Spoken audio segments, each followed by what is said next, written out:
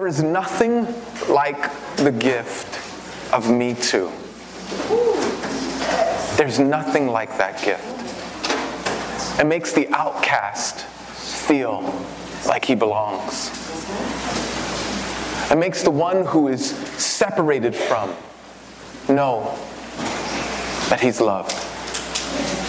The gift of the Me Too is the most wonderful gift anybody could give. I remember I had a beautiful person that I got to read my life story to. In particular, I read him my life story with all the flaws and warts and painful stuff.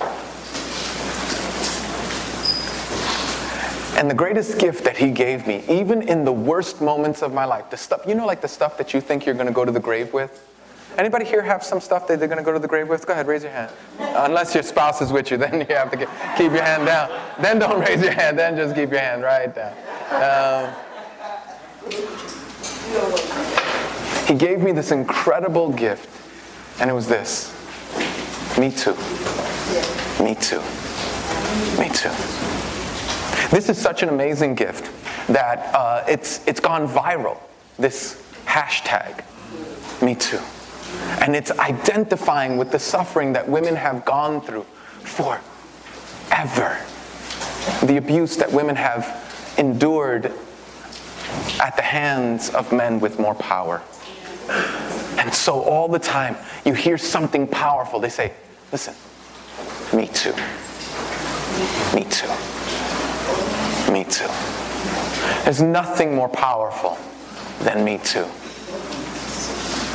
I remember when I was sitting there and I was just sort of sharing my whole life in 12-step environments. They call this a 4th and 5th step process. In church, we call it a time of reflection and confession. And when I shared this, and I was sharing with him the darkest secrets of my life, and he was saying, me too, I felt like I wasn't all alone. I felt like I wasn't the only one. Every one of us needs that. Me too. Me too. Even if he didn't go through exactly what I went through, he was, oh, do you know what that feels? I know what that feels like. Me too. Oh, are you suffering with tears? Have you been abandoned? Jesus says, me too. And that's what we need. What you and I need is someone to come alongside us. And so the big idea for today is Jesus writes, me too, on his hands. He writes it with you on his heart. He says, me too. Don't forget it. Me too. In Matthew chapter 3, Jesus does this most powerfully at the cross, but and that was towards the end of his ministry, but did you know at the very beginning of this ministry, bookends of his ministry, Jesus writes, me too, like in the heavens. He wants to scream it out loud. Me too. I am going to identify with you. We see this in Matthew chapter 3, verses 13 through 17. Jesus comes to John the Baptist. John the Baptist has been preaching and baptizing, telling the world, come and repent. That is, stop believing your lies. Start believing God, God's truth. He says, there's one who's coming, a Messiah, who will take away your sins, who will wipe your slate clean, who will love you deeply.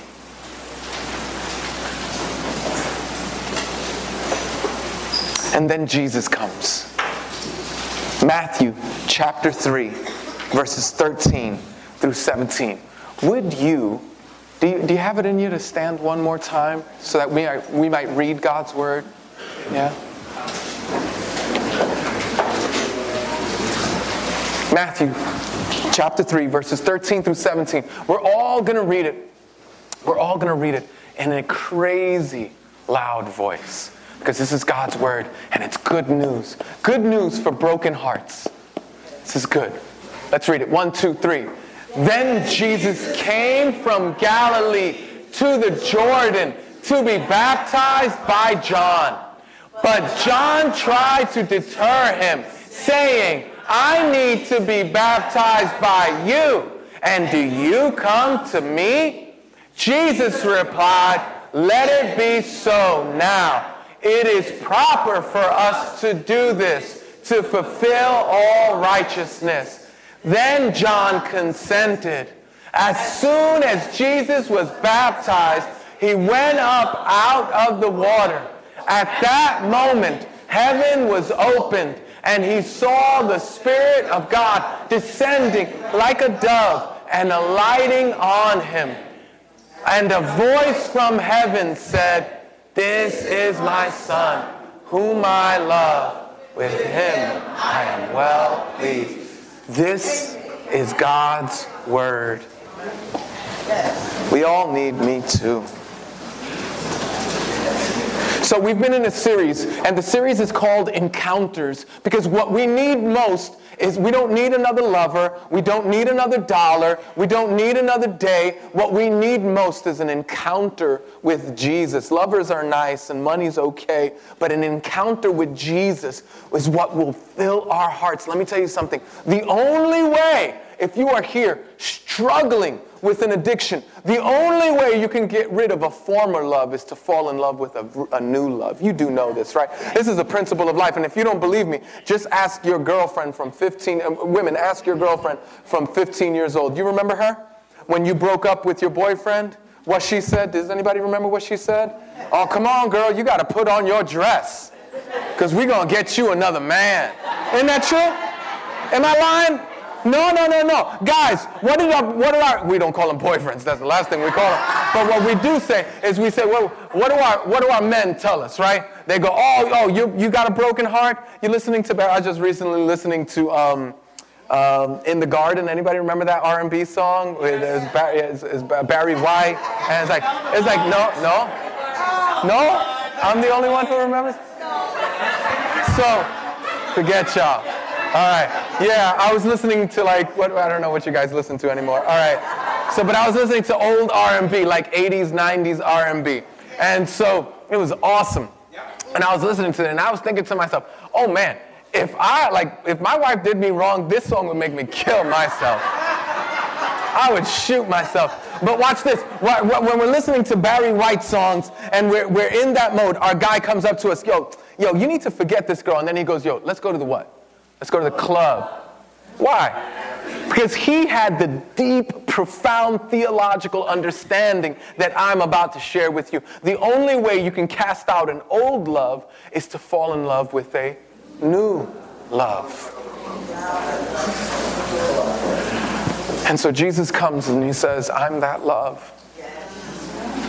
And he says, I won't love you like other lovers will love you, who will give you only insofar as they get. What I'll do is I will give and give and give and give and give and give. And I'll love you. And if you run, I'll run after you. And if you, listen, and if you hide, I will look for you. And if you flee, there is not a rock that you can hide under. Not a stem that can produce the smoke that could hide your spirit from me. I will pursue you with a passion that is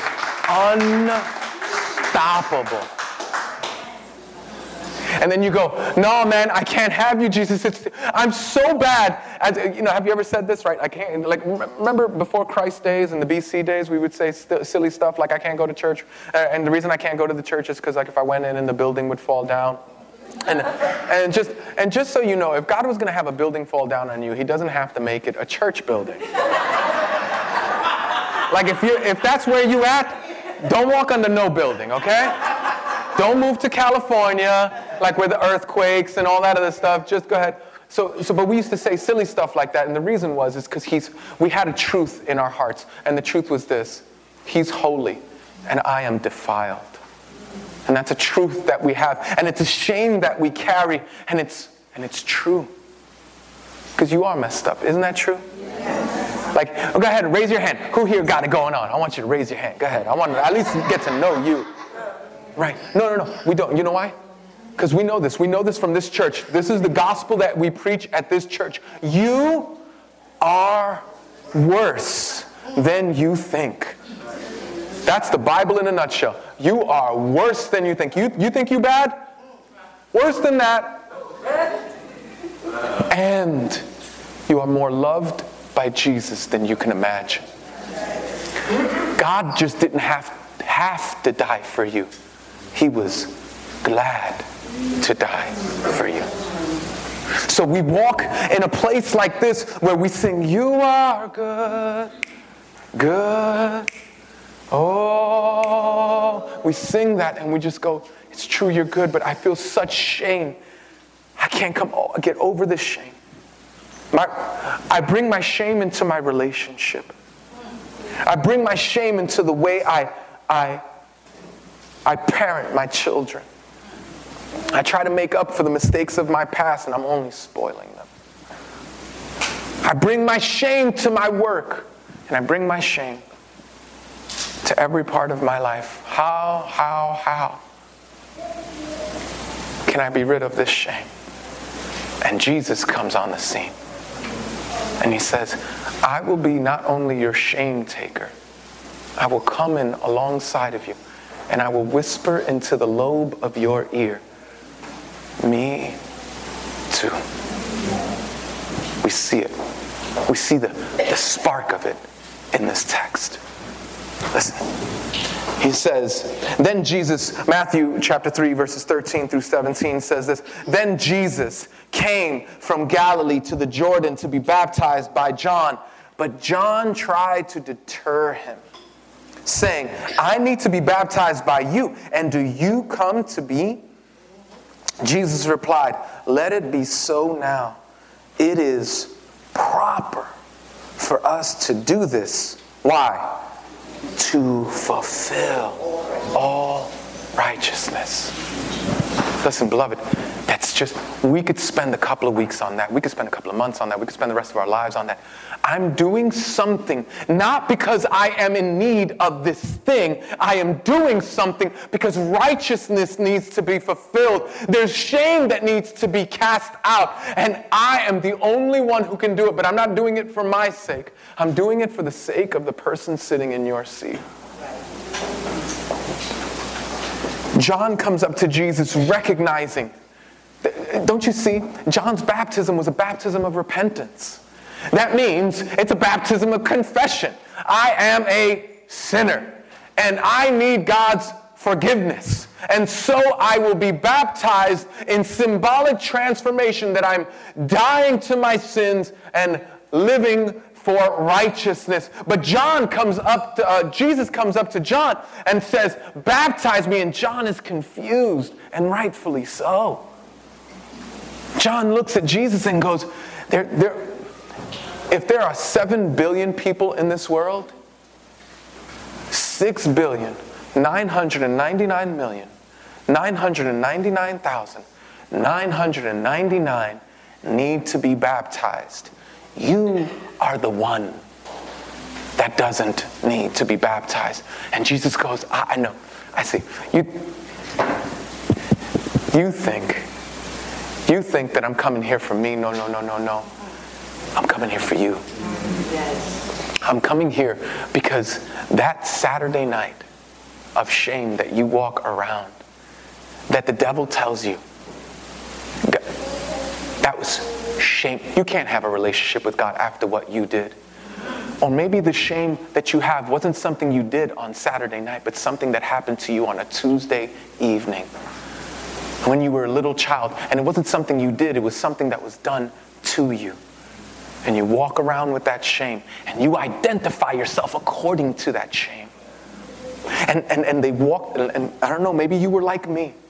Maybe you were like me. Maybe there was a day when an adult entered a room that you were in, and then and I remember this clearly, they locked, and they double locked the door. And terrible things happened that day. Awful, soul-scarring things happened that day. And you go, because of that, I'm fractured, I'm damaged goods. No one could ever love me. And Jesus comes in the waters of baptism and he says, no, beloved, wait. Me too. I will experience your shame. I will not commit your sins, but I will have your shame bestowed upon me. And I will fulfill all righteousness in you.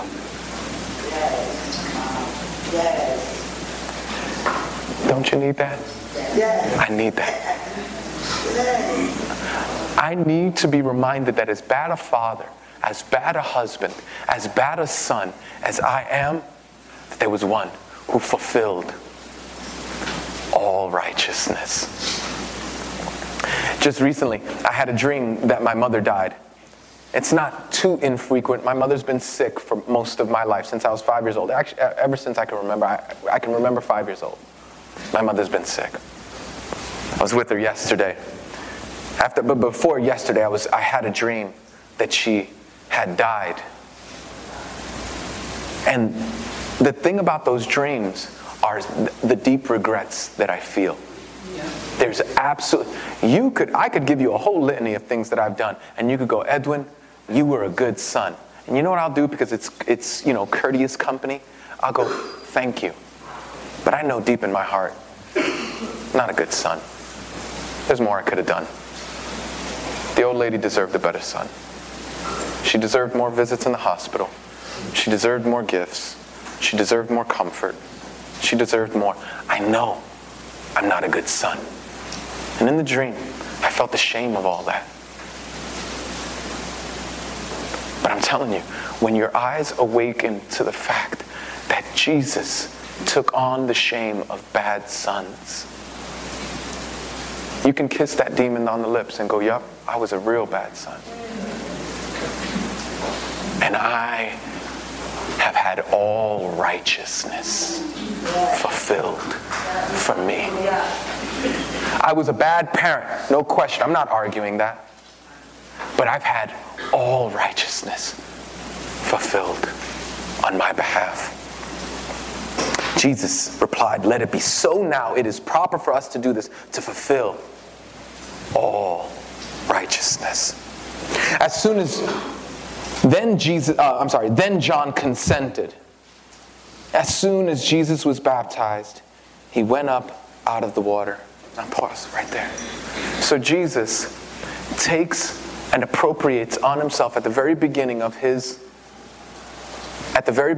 ministry, one that will culminate at the end, taking on your death. He first starts by taking on our shame. Now listen, we need this. We need this as a church, because I know that there are things that you and I have done that we don't want to tell anybody else. But Jesus comes out of the water. He's doing this for you. There's no one here. There's no pit so deep that his love is not deeper still. There is no one here who has gone so far that Jesus cannot grasp you. Listen, beloved, he loves you, and he's for you. And that means when people come up to you and tell you the truth about you. Have you ever had anybody tell you the truth about you? Yes. Quick survey. Who has ever taken that positively? Like somebody tell you the truth about you. Who has taken that positive? I've always, oh yeah, oh my goodness, I'm that bad? I knew it. Thank you so much for telling me. I've never done that. Maybe once or twice, but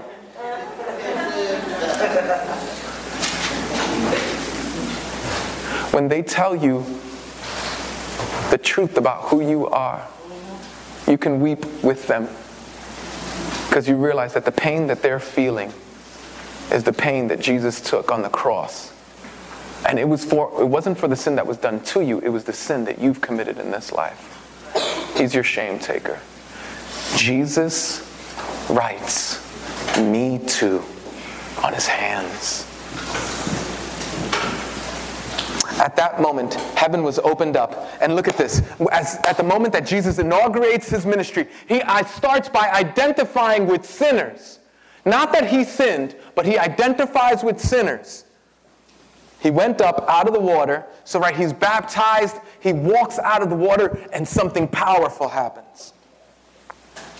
At that moment, heaven was opened, and he saw the Spirit of God descending like a dove. And by the way, if you're here and maybe you grew up in a Jehovah's Witness background, and it's like, hey, the Trinity is not written in the Bible. You're right, the word Godhead is. But there are several words that we use that are not in the Scripture, and we use those words to describe scriptural theological ideas. For instance, even if you're a Jehovah's Witness, the word rapture is not in the Bible, and yet we use it because it describes a particular theological event. So it's legitimate for us to use words to try to encapsulate or understand something that the Bible teaches.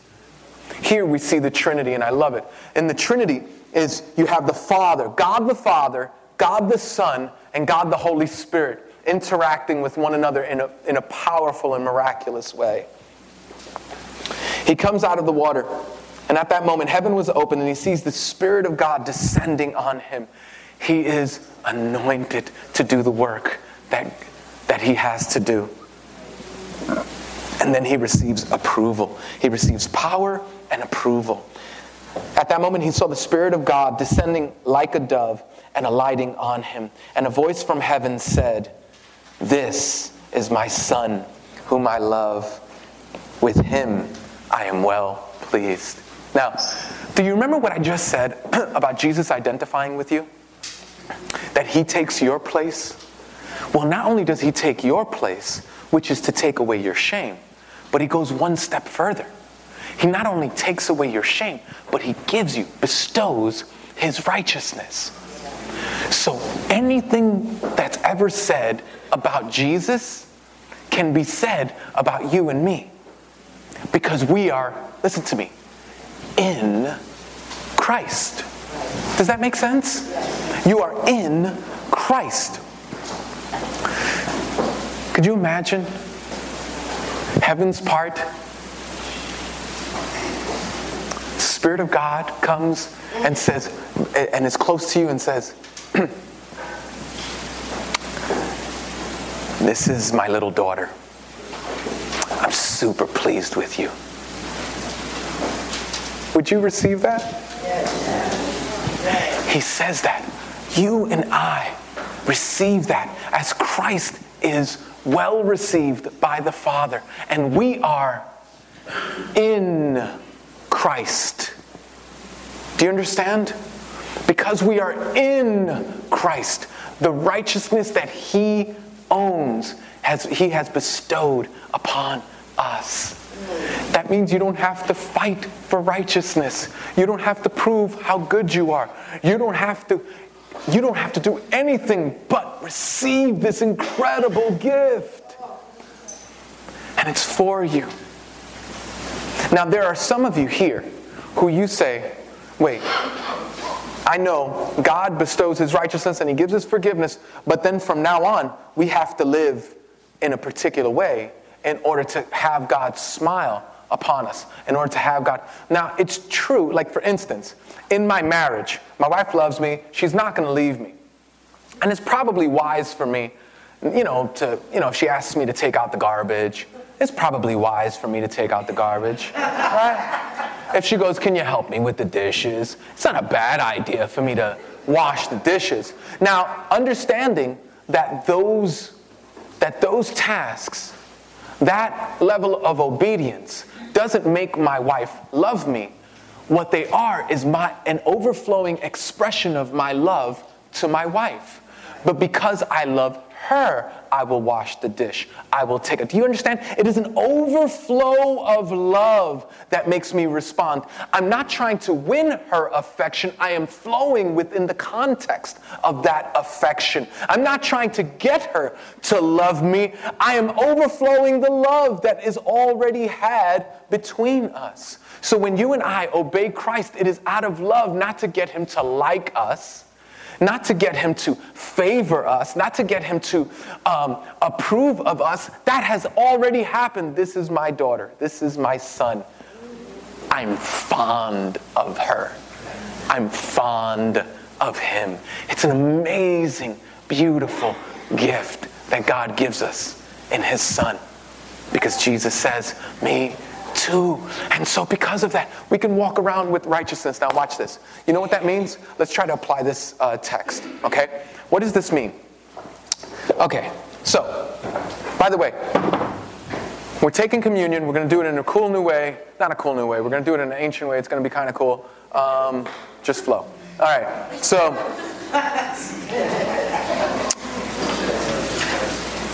your sister comes up to you. I don't know. Yeah, your relative. I don't know. Your father, your mother, your sister, your brother. Oh, and by the way, we need to take the offering because I jumped up here out of time because and so we're going to take the offering. So go ahead and you can just kind of put that together while I'm talking to you, if you don't mind. Okay.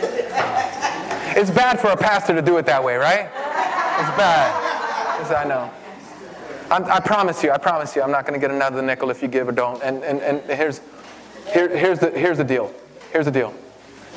Our worship for what he's done with his Me Too.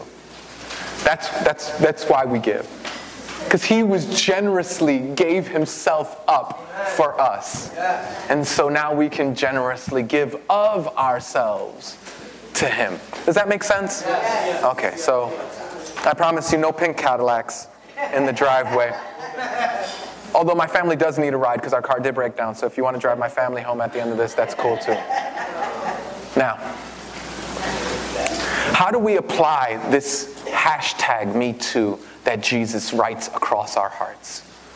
Or rather that he wrote across his heart and his hands. How does that make a difference? Here's how. If in fact you are worse than you think, when people tell you that you're worse than you think, A, it's not a surprise, and B, you don't have to defend. Isn't that good? It's not a surprise and you don't have to defend. You go, oh my gosh, I've known that about me for years. Thank you for sharing that with me. Or they might tell you something because maybe you're like me and you don't see your own sin. You know how you could see out of your eyes but you don't see the color of your eyes? Right? It's like that, right? Anybody who spends 15 minutes with you knows you're a raging narcissist. Totally self-centered, completely absorbed with yourself. Anybody who spends 15 minutes with you, but it's like a revelation if somebody tells you, hey, you're a little self-centered. You're like, me? What? No. I'm the most unselfish person I know. I remember I was with this person. I can't even tell you who it is. I was with this person, and we were like in a living room environment, and so and we were talking about pride or selfishness, and they said that they weren't selfish like that. And I just uncontrollable. You know how you see something really funny, and you can't control it? Because I knew this person for a period of time, and I was like, I couldn't breathe. I was laughing so hard. Which is not the best way to help somebody counsel them through their selfishness. But it was what I did. My point is simply this. When someone tells you of how bad you really are, your righteousness is not found in your good works. Your righteousness is found in Jesus' Me Too. Get it? And so when they say that, you go, I know. And you know what? It's worse than you said. Because I'm worse than you think. It's worse than you said. Can you tell me how my selfishness has hurt you so that I could weep with you? You see the difference of that? My manhood is not tied up no longer in what my wife thinks of me. So it frees me up not to ignore what she's saying about me that's painful, but to walk with her in her suffering like Christ is walking. Because Jesus gives me the Me Too, I can give her the Me Too. I can go to her. I know what it's like to be ignored or treated badly. Tell me so I could weep with you. So that my heart could break over what breaks the way Christ has identified with me. Let's say my brother here, struggling with addiction. I mean, I could do this all day, right? You get what I'm saying, right? Now, the point is that we get the gift of the Me Too so that we could proclaim the gospel and give the gift of the Me Too. And so, I encourage you, be encouraged. You're worse than you think, and you're more loved than you can imagine. And that looks like a million different ways, but not just that. We are going to share that in a magnificent way with the rest of the world. A gospel that, so you know what that means? If you're proud, that humbles you. Because if you're proud, God says, ain't nothing you got that I haven't given you. So you can't possibly be proud up in this piece. Like if you're a proud Christian, it's like saying, it's an oxymoron. It's like saying you're dry wet. You can't be a proud Christian. It's an oxymoron.